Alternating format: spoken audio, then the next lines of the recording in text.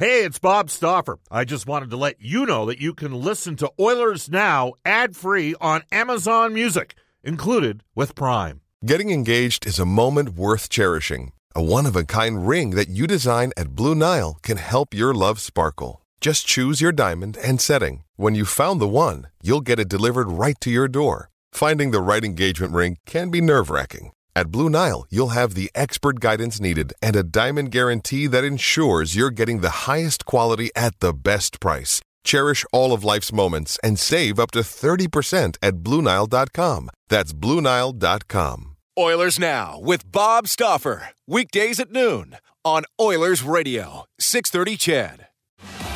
106 in Edmonton. It's Brendan Escott here alongside Cody Jansen on Oilers Now.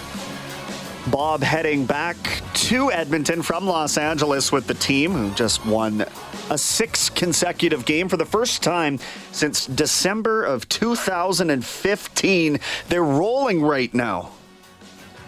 It's fun to talk about. Fun to host a show about the team that's winning like that. Hasn't always been the case, we know. Oilers Now brought to you by Digitex. Digitex.ca is Alberta's #1 owned and operated place to buy office technology and software. We will deviate a little bit and head to the WHL scene in the final half hour of today's show. Chat with Oil Kings general manager Kurt Hill, who I believe is actually in Manitoba right now on a bit of a scouting trip, but his team has 4 games left in the regular season and are looking to clinch the Central Division over the Red Deer Rebels. So we'll talk in about a half hour's time with Kurt. We'll remind you right now, Japanese Village is open to serve you at any one of their 5 Edmonton and area locations. Try the legendary Wagyu steak cooked right before your eyes. Reserve now at jvedmonton.ca. You can call us on the River Cree Resort Casino hotline, 780-496-0063. River Cree Resort and Casino. Excitement. Bet on it. And that number again, 780-496-0063 is our Ashley Fine Floors text line. Get the new floors you've always wanted with Ashley Fine Floors, 143rd Street, 111th Avenue, open Monday to Saturday. And I'll ask you this. We sort of touched on it with Elliot Friedman. Who starts game 1 of the playoffs for you? If you're coaching the Edmonton Oilers, is it Mike Smith or is it Mikko Koskinen? Or does that get decided in these final 10 games here? Maybe that's the most likely scenario. But let me know. Text us at the Ashley Fine Floors text line. Let's get some thoughts from Sportsnet's Mark Spector for the horses. Horse Racing Alberta live standardbred racing is moved down to Century Downs Racetrack in Calgary. You can always watch and wager online at hpibet.com. Spec, what do you think? If the puck drops and you just saw it against the team that they would theoretically face, is Smith your guy, or do you go to Koskinen? Well, that's funny, because about a week ago they played Koskinen in that game, and we said, well, must be Koskinen. And then a week later they played Smith. I can see it. I suspect what they're doing here with Smith is he hasn't had a chance. Injuries haven't left him a chance to find his game all year. Every time he gets going, he gets hurt. It's however many games it takes to get back. He's not very good for 3 games, and then he gets going, and then he gets hurt again. So I think what they've done here is they've seized an opportunity. He's played a bunch in a row. He's played 6 games in recent times. He's played a few in a row now. He's really found his game. He's not only stopping pucks, but he's back to playing the puck with total confidence. And now you got to make sure that Koskinen doesn't die on the vine here. And you're right. What's the call going to be on May 3rd or 4th or whatever the first game is? I don't think anybody knows the answer to that yet, Brendan. But the Mike Smith I saw in the last couple of games, I suspect if both of them are making saves at an equal rate, Mike Smith gets the job because of the way he handles the puck. It makes a huge difference out there. Yeah, and that was a lot of the talk of the post-game show last night as well, is the defenders just play it completely differently in their own end when you've got Smith back there. And it just, we've talked about this ad nauseum since Smith's been a member of the team, but it's really noticeable. And when you haven't had that for a big stretch of the season and then all of a sudden it's there, you see the impact. They're getting it done 5-on-5, Mark, and that's really, I think, where things have swung since Jay Woodcroft has taken over in whatever 26 or 27 games that it's been, and they've won a lot of them. Now, in your opinion, are they getting average goaltending and benefiting from it? Or is there something to be said for how they've modified how they're playing in front of those goaltenders? It's making things a little bit easier. For sure. It starts with how you're playing in front of them, in my opinion. Like they're not seeing, every goalie in every game, they've got to steal a couple goals for you. And I won't say that there hasn't been games this year where, the Oilers goalies just didn't steal any goals. For sure, the goaltending hasn't been good on every night. But in my opinion, I think that on more nights that we've walked away talking about goaltending, the root cause is a team that just overwhelms a goalie with grade A scoring chances. So let's start there, right? They're better 5-on-5. They're not. The PK's been better in the last, let's say, 12, 14 games. The goalies are being asked, instead of making, 3 grade A's in a period, they're being asked to make 3 grade A's in a game. And now you got a chance, right? So, Smith made a few really good saves last night, but he didn't make 10. He made like 4. And you can ask that of your goalie, right? You can ask that of your goalie, but you're not going to get a Ben Scrivens 59 save game every night. Those are few and far between, man. Yeah, that's a coach's nightmare, to say the least. But the way that they've been finding different ways to win, I'm sure, is lending itself to a happier Jay Woodcroft of late. And, it's going to take different ways to win in the playoffs. And these recent 1-goal finishes, that's exactly how they bowed out against Winnipeg last year. So to me, accumulating this kind of experience right now is about as good as it gets. And the fact that they've faced a little bit of adversity in blowing some of these leads, as much as it's frustrating in the moment, maybe not a bad thing either, as they teach themselves more and more about this group, right?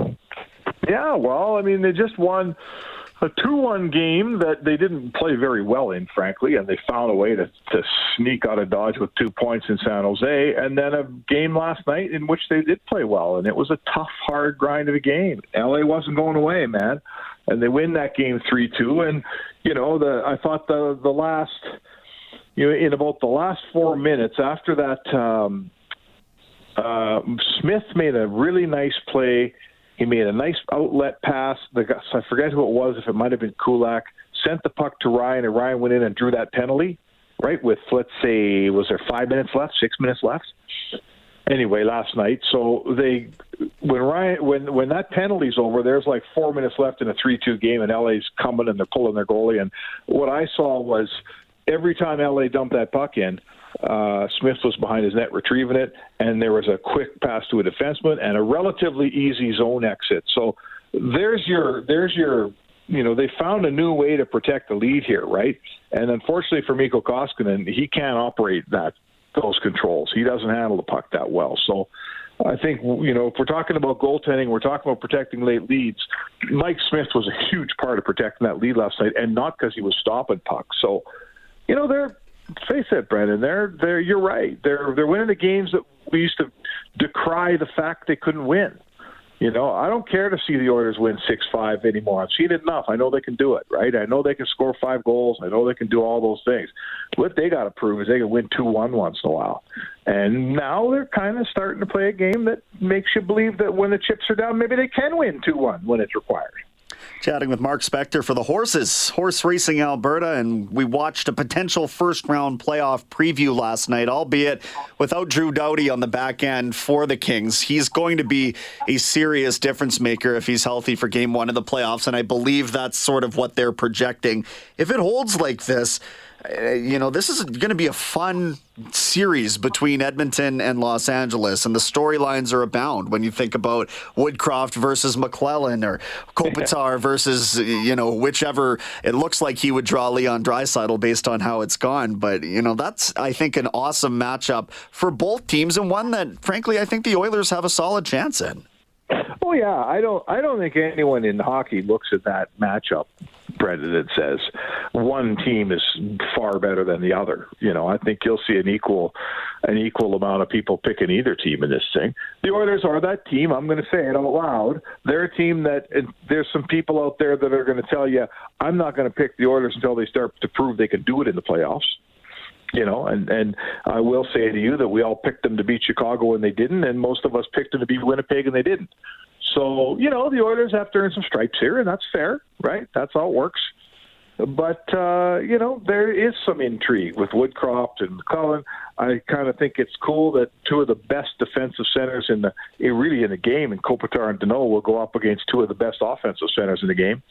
And two guys in Draisaitl and McDavid that are both, their defensive games are they're a lot better than they were. Certainly in McDavid's case, they're playing a far sterner game of hockey that he played a year ago against Winnipeg in that series. McDavid's defensive play has been outstanding, and maybe that's part of what gets you over that playoff hump, huh? I would think so, and they play with a little bit more snarl than I've seen in the past, and it doesn't have to be about going in and throwing a big body check, but I don't look at, certainly not Draisaitl, he's a mountain of a man, but even the way that Connor is developed physically, like they don't necessarily get pushed around the same way that I once thought they would in a playoff series. That's fair. On the back end, Evan Bouchard and Duncan Keith have been a formidable pair. This is a pair that I think a lot of people wondered at any point whether it was actually going to get assembled when Dave Tippett was the coach, because there was such a reliance on Keith and Ceci as a pair. But now you've got a great mix of the veteran left-hander with the young right-hander, and it seems like Bouchard's taken a few steps forward with that safety net, shall we say, or certainly a mentor. Have you noticed that same thing? Yeah, for sure. We're all noticing it. I mean, sure. I don't want to poo-poo the 3 points. He was really good offensively last night. Bouchard's passing was crisp. He looked very confident. He unleashes that bomb, and there you go, right? He can beat a goalie from 60 feet. But to me, the growth that we all, I think, need to see from Bouchard is when he doesn't have the puck. When they get caught in a cycle in their own end, when they're on a long shift and the other team has the puck. I know Bouchard's going to be fine when he's got the puck. He's smart. He can skate. He can shoot. He can pass. So to me, I think this Keith pairing is a wise bit of coaching, because, we all know in our business, our bosses tell us something, and, we listen to our bosses, generally speaking, but when you have a colleague who's older than you and you really respect and you've admired their career, and they take you aside and tell you something, it really hits home. And I think that, the value we can, I'm not here to relitigate the Keith contract, but I will say this, right? 7, 8, 10 years down the road, Evan Bouchard's going to look back and say, I'm a way better player because I spent a couple of years playing beside Duncan Keith. And that, to me, if you want to try to get the most you can out of that 5.5 cap hit that they have on Keith, that is how you get the most you can. Keith's been a good player, but if he can pour some of that experience and knowledge into young Evan Bouchard, which it appears he's doing, to me, that is the home run on the Keith acquisition right there. Chatting with Mark Spector, it's Brendan Escott in today on Oilers Now. Colorado is the next team on the docket here, Mark, and we know how exciting it was the last time these two teams met in Denver. It was a great road game by the Oilers. They came up just short, if memory serves, but proved that they could compete with the upper, not an upper echelon team, like the team in the Western Conference right now. It is Francouz starting tonight against Winnipeg, so you're going to draw Darcy Kemper tomorrow night, though you probably avoid having to play both Nazem Kadri and Gabriel Landeskog. So this is a game where, I think the Oilers will be able to prove, again, something to themselves, but they also have to take advantage of the fact that Colorado's not operating with a full staff.